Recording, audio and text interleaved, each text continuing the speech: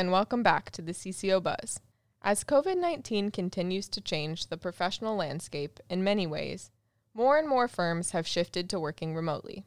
On this episode, compliance consultant Adam Stutz is here to address cybersecurity considerations for working from home due to COVID-19. Stay safe and enjoy the episode. As we live through these unprecedented times, many firms are shifting to remote working, which is allowing firms to have more flexibility in continuing business operations from remote locations and limiting employee and client exposure to COVID-19. This shift is also creating additional cybersecurity risks and vulnerabilities. Cybersecurity is an integral component of a firm's overall business continuity and disaster recovery plan, or BCP, and should be approached with the same amount of rigor and scrutiny as it would be under normal business operations. As CCOs and ISOs, some of the questions you may be asking include, do I create an inventory of my employees' personal devices? How do I monitor my employees' home networks? How secure does a home network have to be? What is the best way for my employees to access our firm's network? What should I do if an employee experiences a cyber incident? How do I ensure that my client's information remains protected and secure while my employees are working from home? During normal business operations, inventories of equipment and software are an essential component of any cybersecurity program. Inventories allow firms to track the numbers, models, and access points for all devices that are currently accessing a firm's network and identify risk factors and vulnerabilities with those devices and access points. Consider documenting and creating an inventory of your own devices for your employees while they're working remotely. When creating the inventory, consider having employees complete a questionnaire. Maybe this questionnaire would request information about the devices that are being used remotely, including laptops, desktop computers, smartphones, tablets, and even the Wi-Fi routers and modems for the employee. Ask about how the devices are being used. Include questions like, what are the makes and models of your devices, as well as serial numbers and service tags? How are you accessing the internet from home? Is your Wi-Fi password 10 or more characters, and does it contain uppercase and lowercase letters, numbers, and symbols? What software applications are you using? How have they been installed on your personal devices? What kind of antivirus and anti-malware software do you have installed? Are you using wireless devices to connect to your laptop, including printers, scanners, fax machines, and or mice?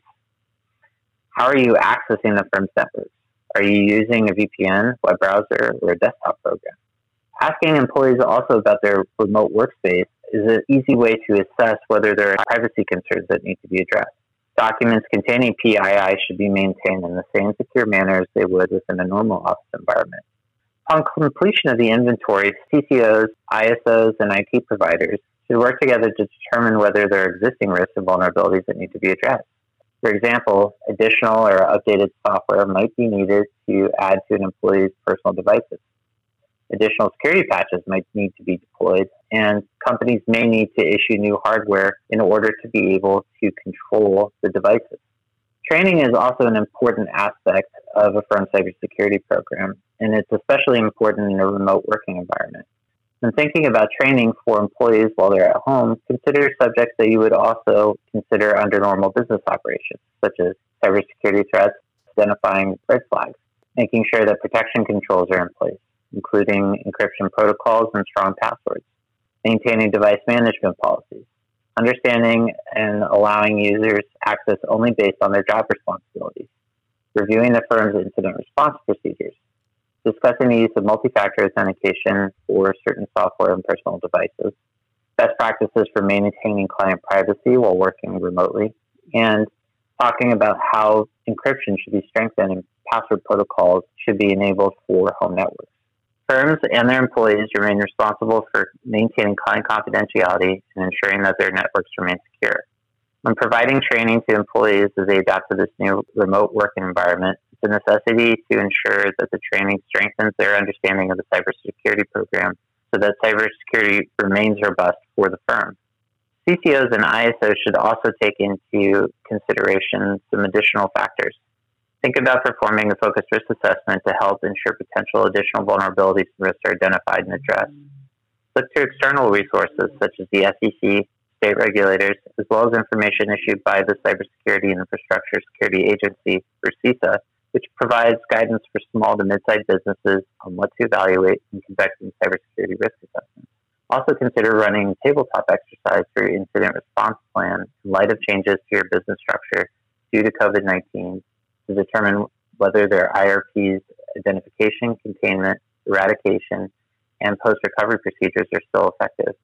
Document any exercises based on your firm's findings to update your IRP. If you're interested in finding out more information about how core compliance can assist you with your cybersecurity program while your employees work remotely during COVID-19, please contact us at 619-278-0020 or visit our website at www.corecls.com. Well, that's it for this week's episode.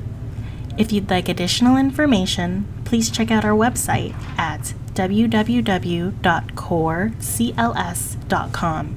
You can also follow us on Facebook, LinkedIn, or Twitter at CoreCLS.